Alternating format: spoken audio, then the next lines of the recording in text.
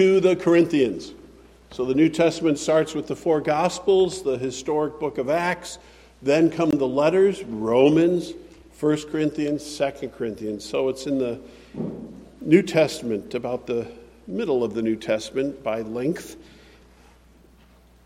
2 Corinthians, we're finishing chapter 8 this morning. While you're turning, let me welcome any who are watching our live stream or looking up the video at a later time. God bless you for seeking out God's Word. May He meet you and may His Word be a blessing to you. We invite you to be with us here at Clifton Park Community Church to join us in song and in prayer and in fellowship for the good of your soul. Let me read God's Word this morning from chapter 8, beginning in verse 16 through the end of the chapter, as Paul continues writing about these things to that ancient church and to us. But thanks be to God who put into the heart of Titus the same earnest care I have for you. For he not only accepted our appeal, but being himself very earnest, he is going to you of his own accord. With him we are sending the brother who is famous among all the churches for his preaching of the gospel. And not only that, but he has been appointed by the churches to travel with us as we carry out this act of grace that is being ministered by us for the glory of the Lord himself and to show our good will. We take this course so that no one should blame us about this generous gift that is being administered by us, for we aim at what is honorable, not only in the Lord's sight, but also in the sight of man. And with them we are sending our brother, whom we have often tested and found earnest in many matters, but who is now more earnest than ever because of his great confidence in you. As for Titus, he is my partner and fellow worker for your benefit. And as for our brothers, they are messengers of the churches, the glory of Christ. So give proof before the churches of your love and of our boasting about you to these men. Thus far we read in God's good and holy word. May he bless it to all who hear, believe, and obey it. Amen. What Paul is talking about is how he is going to handle the big offering, the big collection that they've collected. It's a big one, and he mentions three men that are going to be handling that collection, and he explains to the Corinthians not only that they should continue their plans to participate, but why he picked these three men and what's important about the whole process. So in one measure, the sermon is about money, a lot of money. It's believed, we don't know the sum involved here, but it must have been quite large. And in the ancient days, you couldn't just Venmo someone or get a cashier's check or send it by registered mail. Somebody had to take the sacks of coins. I remember how incredibly impressed I was at a major offering back in 1988. I was in seminary, and John Piper and the church had asked me to help coordinate this thing called a concert of prayer. Don Bryant was coming to Minneapolis. We rented the Metrodome at the time. We had over 300 churches coming and over 60 buses that were coming to the parking. And this is much before the days of a lot of computers. We orchestrated this. So all these people, I don't know, we ended up maybe 9 or 10, 11,000 people. They took an offering in these big plastic buckets. And there's a special room in the bowels of the Metrodome. It's gone now, and it had a large round table. It would not fit in the front of this room very easily. And around it there were maybe 18 people, and the buckets were dumped on the table, and a mountain of cash, coins, and checks were received in that offering. And it was counted. To this day, I can just see buckets and buckets going into this mountain. And I'm thankful we had a policeman at the door who we hired to be there. He was a Christian. I don't remember how much was counted. I stepped away from that. I had someone designated to oversee that, one of the men from the church. But it just amazed me how much money was received in that offering. And I was glad there were a lot of people to be responsible over it. Paul has a similar care with what's going on here, and the way he couches it and talks about it, we see some important principles for ministry. Whether you're a treasurer in the church or not, whether you're a leader in the church or not, whether you ever help usher and receive the offering or not, there are things here for all of us to see and to know.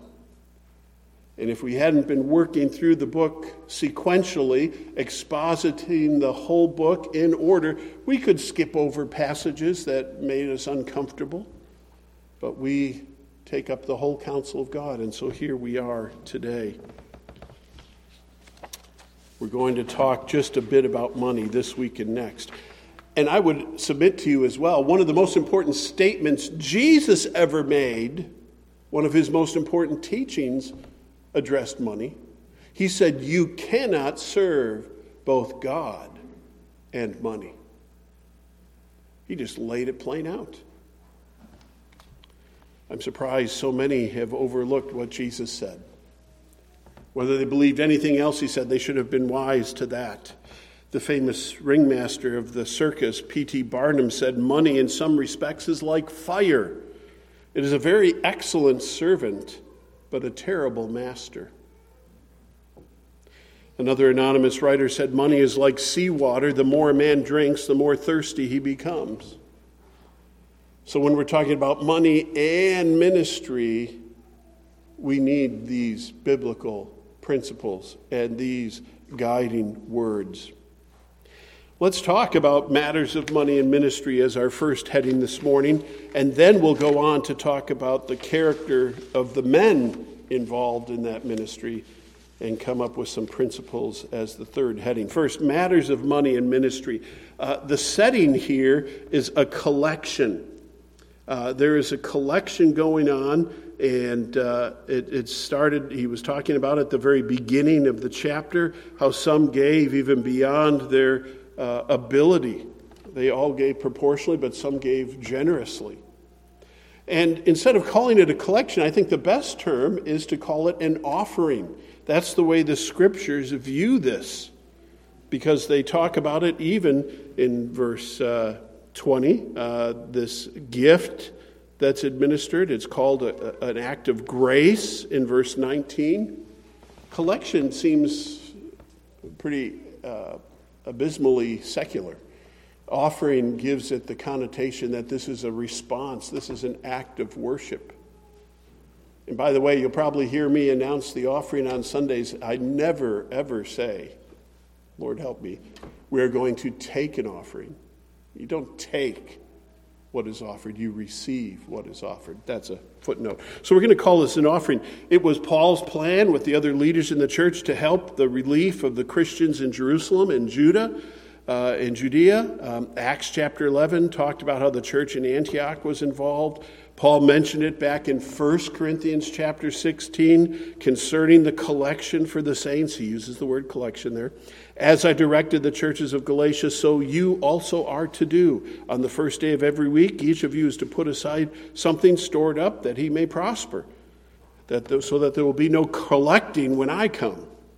And when I arrive, I will send those whom you accredit by letter to carry your gift to Jerusalem. We'll come back to that comment about who carries it. But there was an offering underway, and then there was a concern that arose. It's not just a concern that Paul had. I think any minister who has any fear of God in his soul shares this concern.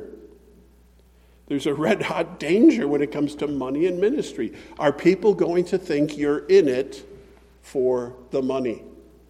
There's a friend I met here in Clifton Park. I was trying to invite him to our church, and he said, you just want me to come to your church so you can get my money. He said that to me. He was a Christian, went to a different church, said, hey, we're in your own town. Why go across town? Come to our church. And I knew he seemed to be a man of means.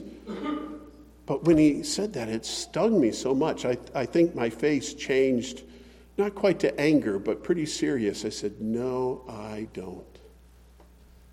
But that's the concern that comes to mind. Pastor Kent Hughes, who's a famous pastor to many other pastors, said Paul knew that few things could destroy his ministry as much as doubts cast upon his integrity in matters of money. The concern was that people might think Paul was enriching himself. So in this letter, previously in chapter 2, Paul had written in verse 17, "We are not, like so many, peddlers of God's word, but as men of sincerity, as commissioned by God in the sight of God, we speak in Christ." In the background of what he's already written in this letter is this refrain, this theme: I'm not in it for the money. Again, 2 Corinthians chapter 7 and verse 2, as he was making his plea for a better relationship, he said, "Make room in your hearts for us. We have wronged no one. We have corrupted no one. We have taken advantage of no one." Paul's reminding them of the truth. He wasn't in it for the money. He didn't defraud anyone or make off with the money. And more importantly, he gets right to the point in chapter 11. Later on, we haven't gotten to chapter 11 in our series of sermons yet, but let's take a quick look ahead. Chapter 11, beginning in verse 7, Paul will bring it up then as he gets close to the end of his letter. He said, "Did I commit a sin in humbling myself so that you might be exalted? Because I preached God's gospel to you free of charge. I robbed other churches," he's speaking metaphorically, "by accepting support from them in order to serve you. And when I was with you and was in need, I did not burden anyone, for the brothers who came from Macedonia supplied my need. So I refrained and will refrain from burdening you, Corinthians, in any way. As the truth of Christ is in me, this boasting of mine will not be silenced in the regions of Achaia." So Paul writes, and why? Because I do not love you? God knows I do, verse 12.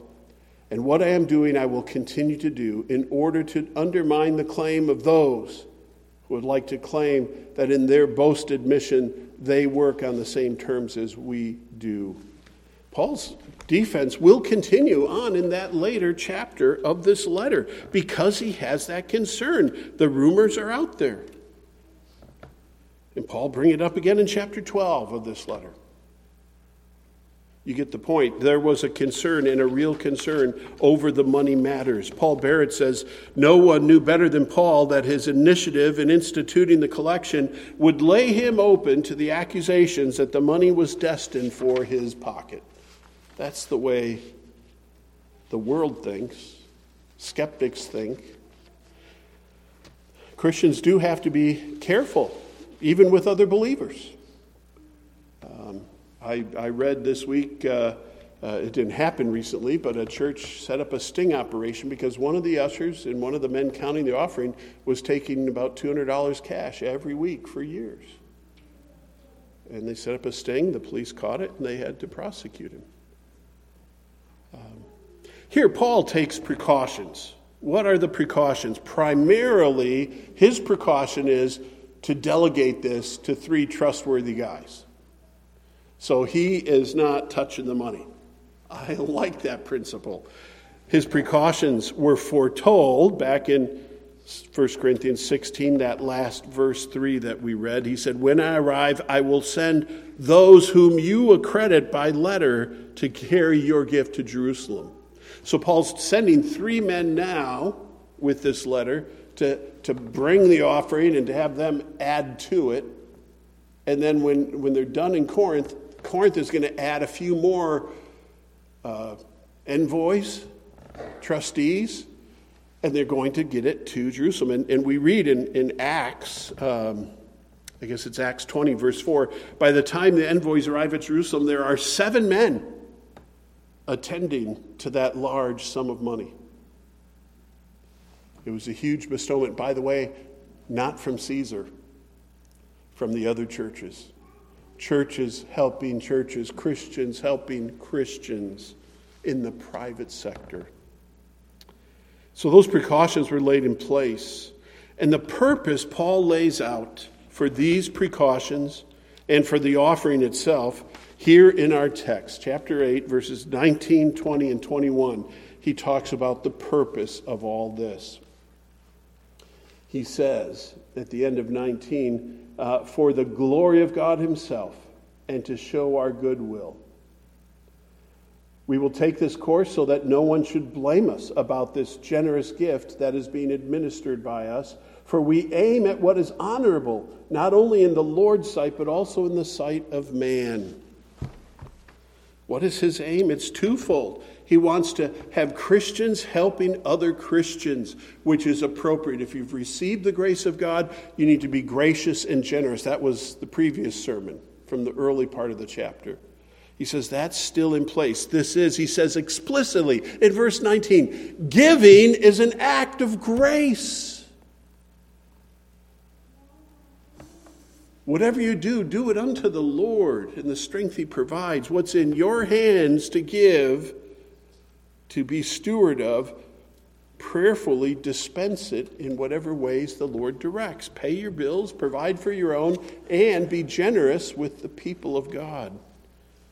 That's one of the purposes, but he says explicitly it's for the glory of God. And he wants all to see that this is honorable and upright. He wants it to pass muster not only with the Lord, but with others who are watching. So he has set precautions in place. Let's talk about the three men that he has here, the three that he is appointing to this committee, if you will call it that. He starts out in verse 16 talking about Titus. Titus is pretty well known to us. He's been talking about Titus quite a bit. Chapter 7, chapter 8. He says in verse 16, but thanks be to God who put into the heart of Titus the same earnest care I have for you. So Paul is going to be sending Titus. And Titus has just come back from Corinth, hasn't he?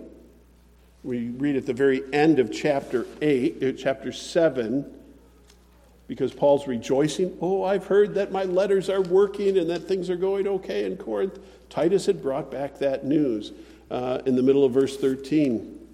We are comforted. Besides our own comfort, we rejoice still more at the joy of Titus, because his spirit has been refreshed by you all.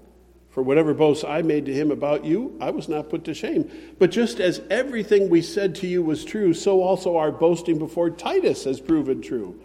And his affection for you is even greater, as he remembers the obedience of you all, how you received him with fear and trembling. I rejoice because I have complete confidence in you.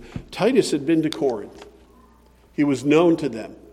They kind of fell in love. Well, we like this young guy, Paul. Thanks for sending him. He's a blessing to us. We blessed him. He's on his way. And Titus, he just doesn't come back and say, mission accomplished, what's next? He says, oh, I loved it. I can't wait to go back to Corinth, Paul. He had those people in his heart. He is like Paul. That's what he says. He has the same earnest care I have for you. We'll talk about the word earnest in just a minute. But he was like Paul. And we all know that Paul bled and died for the churches he served.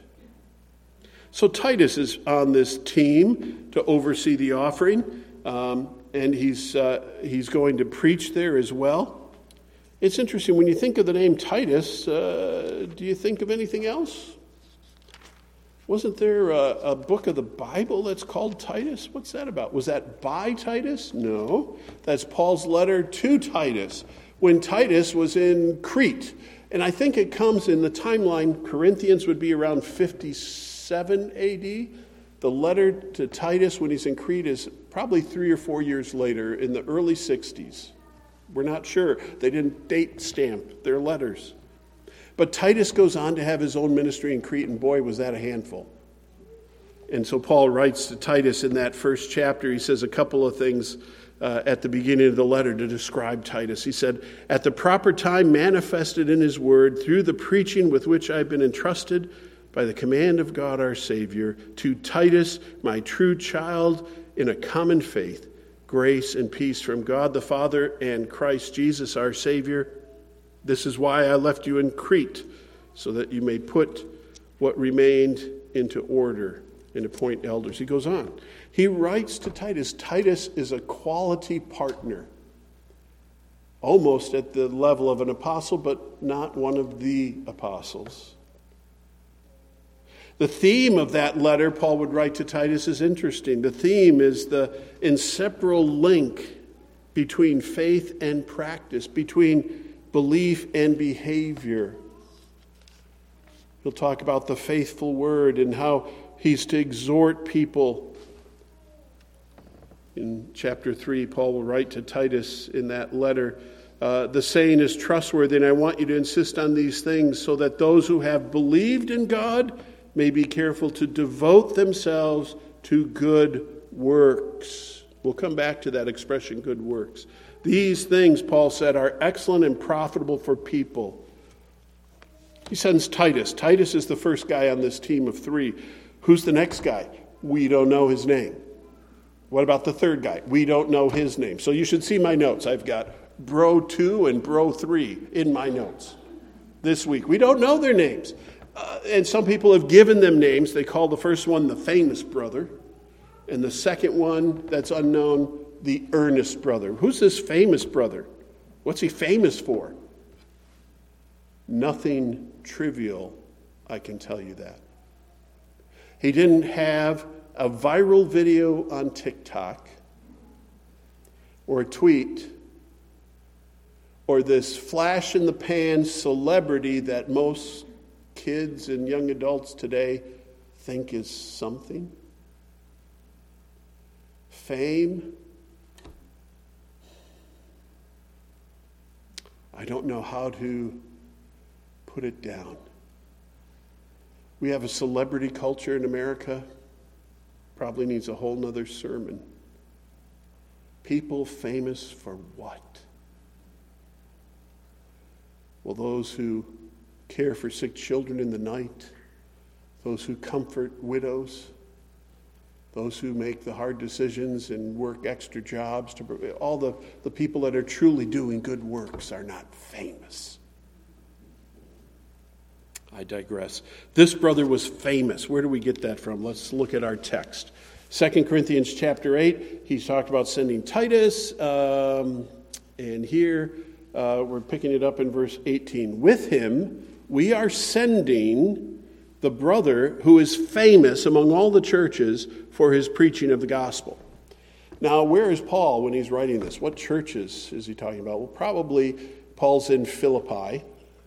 And there in Macedonia, the churches that were impoverished, think of Haiti or think of the backwoods of some state, the U.S. that has poverty. He's in the poor neck of the woods, and he's writing about this brother who's famous there, and he's famous for his preaching of the gospel. We don't know who it is. We just know he's famous for something really important. Paul was pretty famous. You remember that? Even the demons had heard about Paul. They're taking on somebody else. As we've heard of Jesus, we've heard of Paul. We don't know who you are. Paul was famous. This brother was famous and would be known in Corinth. But he's not named here. Paul just leaves that as it is. They'll meet him and then they'll say, oh, you're the guy. Historically, many people think it was Luke. Luke, who had been a companion of Paul. Luke, who would later write not only the book of Acts, but his own gospel. The gospel according to Luke. And one has surmised that if you can write a gospel, you can probably preach the gospel. But we don't know who it was. And it was someone who didn't seek that fame, but seek to be faithful. The third brother in this team that was going to supervise the offering from Paul carrying it forward to Corinth, this third unnamed brother, is nicknamed the earnest brother. Let's see how he's described, this third brother on the team taking the offering. And not only that, the famous brother, I didn't finish. Another important point in verse 19. Not only that, but he, the famous brother, has been appointed by the churches to travel with us as we carry this act of grace. Appointed, that word has to do with the raising of hands. So there was likely a vote. So from this area, Paul says, we're going to move the offering further on. It's going to go to Corinth and eventually to Jerusalem. Who do you want from your locale to go? And they voted. The local church had a say. This isn't just Paul flexing his apostolic muscles, picking people that he likes. People had an esteem for the famous brother, and so he was appointed.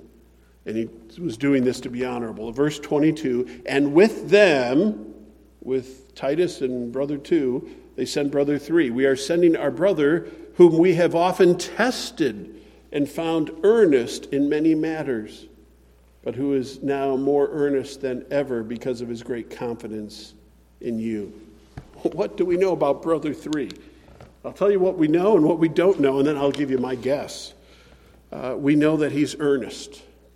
What does that mean, to be earnest? The dictionary says, showing sincere and intense conviction. To be earnest. And sometimes the dictionary definition leaves you just still wanting more, so you can click on a different tab or turn to your thesaurus and look up words that are related. Does everybody know what a thesaurus is? I hope you do.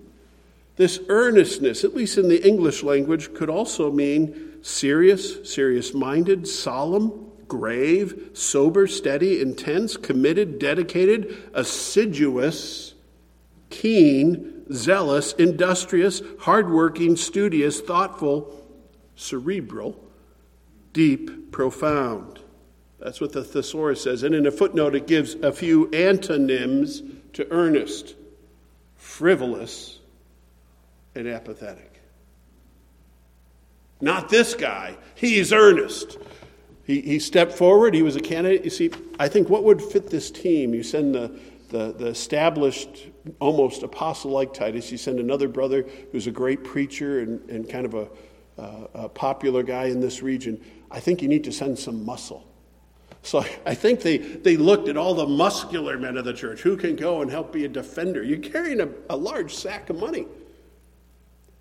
But of those who might be the muscle on the team, Paul wanted someone who was tested, who was earnest.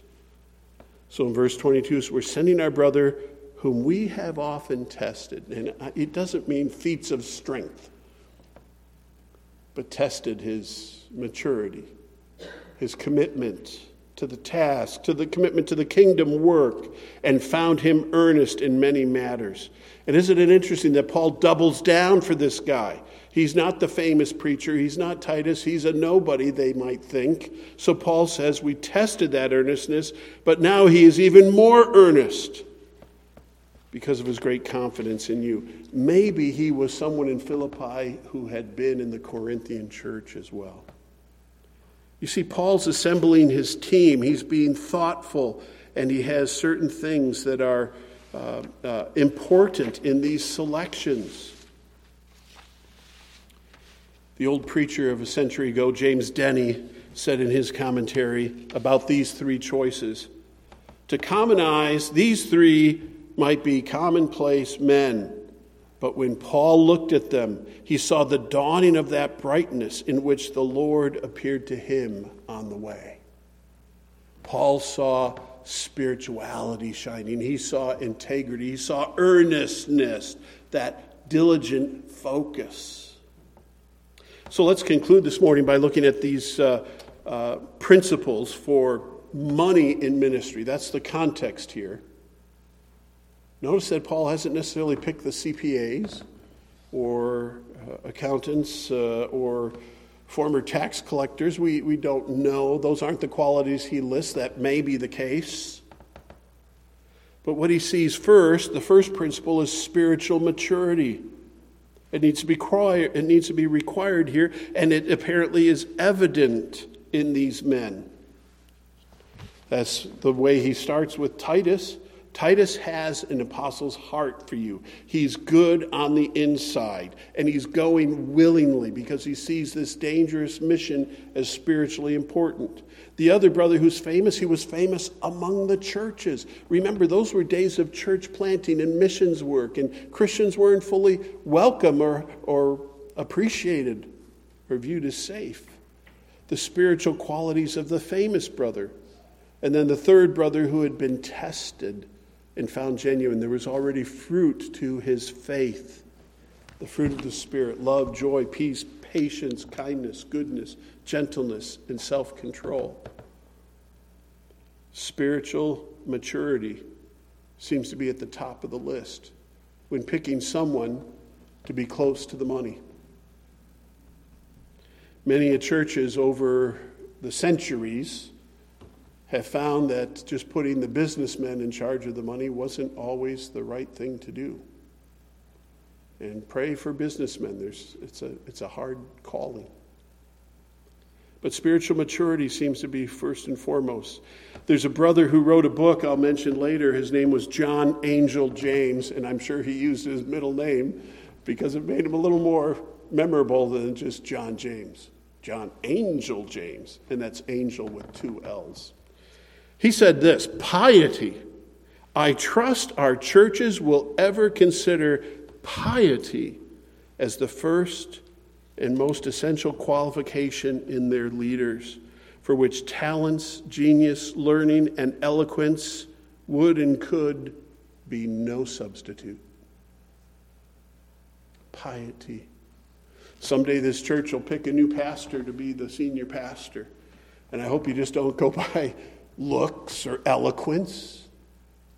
Find a man who fears God, who holds to God's word to faithfully feed the flock of God. Spiritual maturity. A second principle when dealing with money in ministry is that earnest care must be exercised. You've got to have a clear focus on what's important. And the bottom line wasn't profit. The bottom line was the glory of God and the help of believers. Earnest care needs to be exercised. Again, John Angel James, thinking of the ministry at large, said, "What else or what less does Jesus Christ say to everyone whom he sends into the work of the Christian ministry then? Be in earnest." Your heart has to be in it. Some of you have volunteered and held offices in church or done different ministries without getting paid. Your heart needs to be in it. And the fruitfulness of it comes when you do it with love. Remember 1 Corinthians 13. If I have not love, I'm not really doing much. Earnest care needs to be considered. John Angel James wrote a book in 1874. It's mostly out of print. You can find some used copies or photocopies, called An Earnest Ministry. In the summer of 1995, I was called from my little church in Rockland, Massachusetts, to come to Clifton Park to be the pastor here of this really big facility in the small congregation that was here at the time. 1995, and we found a house to rent in Half Moon, and in the yard there was a hammock. The day we moved was hot, and I'm glad we put up the hammock soon afterwards. And on the Sunday afternoons that summer, I picked up a book I had just gotten in May of that year by John Angel James called An Earnest Ministry. It's not too thin. And I said, I'm starting a new ministry. I need what this man has to say. So that summer in my hammock, I would read that book in the afternoons. And I tell you, more often than not, I'd be excited about the evening service. I'd come and be guided by those steady words about the importance of earnestness. How does John Angel James define it? We had the dictionary earlier. He said this in ministry application. He said, earnestness implies the selection of some one object of special pursuit and a vivid perception of its value and importance. The earnest man is a man of one idea, and that one idea occupies, possesses, and fills his soul.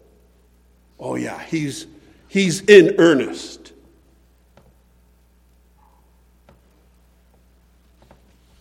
We can be in earnest for our favorite sports team. You step on somebody's sports team toes and you'll know it if they're in earnest. But as a Christian, as someone serving the Church of Christ, as a pastor, as a deacon, as a treasurer, as an usher, in whatever capacity, is there an earnestness about our labors? This, what I do, is important. It has value and significance. And I'm focused on it. I think Jesus includes those thoughts when he says, whatever you do, do it unto the glory of God.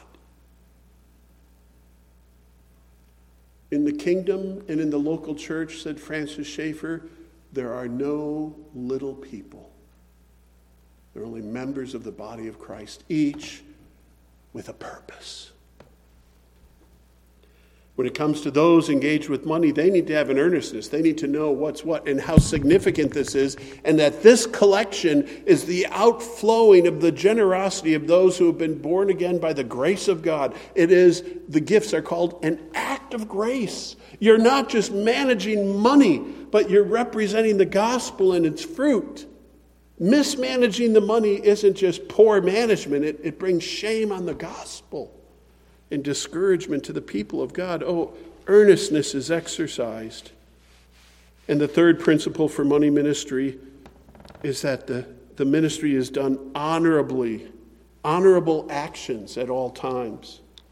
Paul specifically names that here, doesn't he? Between naming second brother and third brother, he says, we take this course of action, verse 20, so that no one should blame us about this generous gift that is being administered by us. For we aim at what is honorable, not only in God's sight, but also in the sight of man. What's that word, honorable? Kalos, the word that's commonly used even for the word good. And it occurs in Ephesians 2:10. We're created in Christ Jesus for good works, which God appointed in advance that we should walk in them. Or when we read what was the reference earlier in Peter, good works. Peter 3:8 or 9. Remind those who believe that they might put this into practice and do good works, honorable works. Honorable good works. Christian, if you didn't know this already, you're saved by grace, but you live to be fruitful with good works. Of course, a lot of people get that backwards. I can't become a Christian until I have enough good works to get in. And that's what's so amazing about the gospel and Christianity and the kingdom work. You don't need the good works to get in. They would all fall short. There's only one who's good. He died on a cross for sinners such as us. Sinners are invited to receive the grace of God. That great transaction. And the hymn writer says, nothing in my hands I bring, simply to the cross I cling. We're saved when we come to Christ and receive his gift of salvation. But then when we are Christians, as the Holy Spirit fills us, as we are enlightened and told what God wants, we go and we do good works. And they're many and varied. And they should be honorable. Local churches need preachers and elders and deacons and trustees that do good work, earnestly, spiritually minded men. But all Christians are to do good works as well. There's an outflow in that direction. Well, let me mention a couple of takeaways from this morning's sermon just to underline them. Sometimes repetition is my best ally. Here we go. These are the takeaways. Number one, earnest character is vital in all Christian ministry. Earnest character is vital. We've already talked about John Angel James in his book, in his definition of earnestness. He says in the Christian ministry, in the pulpit, the pastor's earnestness must be for the salvation of souls. And what's great about his writing is he's just not giving us a drill sergeant's marching orders, but in calling Christians to earnestness in the pulpit and in the pew, he says we need to do this as unto the Lord. For our great example of earnestness is Jesus, the Son of God, who did not count equality with God something to be grasped, but humbled himself, taking the form of a servant. He became obedient unto death, even death on a cross. Jesus, the earnest servant Savior. The disciples were having an argument of who was the greatest. Jesus rebuked them and then referred to himself and said, the Son of Man came not to be served, but to serve. You budding apostles, you think it's important who gets to sit at the front and who's in charge? Let me remind you that Christian leaders and Christian followers, as Christ himself said, he came to serve, not to be served. Be wary of any preacher who twists your arm to be served. Any ministry that measures your commitment by how much you give them or serve them.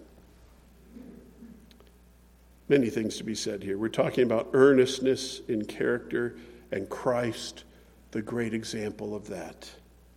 And again, the other closing principles, precautions are most appropriate when it comes to handling money. Take measures in advance. You may say, oh, our church has never had any problems. Well, we should still have church audits. I know practice among churches is they just have one church treasurer visit the other church treasurer without even having to hire somebody. You just get an outsider to check the books. And that's for the care not only of the church who's giving the money, but the man who's doing his best to keep it and to orchestrate it. We need to have safeguards in place so if anyone ever asks, oh yeah, safeguards are in place. Precautions. And part of the precautions are a plurality of people who have an eye on the money. Notice that Paul just didn't send one guy.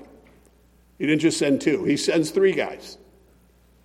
And with that plurality, it's often good to let some men have distance from the money. Paul seems to have had distance from the money.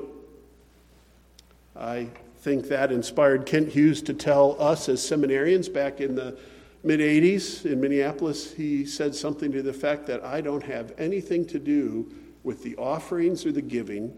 I don't know what any member of my church gives or doesn't give. I am out of that financial loop so that I can freely preach the gospel. I can hold everyone's feet to the fire without worrying about offending the big giver or focusing on the little giver. Some stuff like that, Ken Hughes said to seminarians. And I've been mindful of that, and I am out of the loop. I cannot sign a check at Clifton Park Community Church. I don't have access to the safe. I stay out of the offering cycle. A select few with spiritual maturity oversee that. Praise God. Biblical principles at work, and we just do well to remind ourselves of those things. But the last reminder is this: giving and good stewardship are fruits of the gospel. It's hard to measure up to these without the help of God's grace within.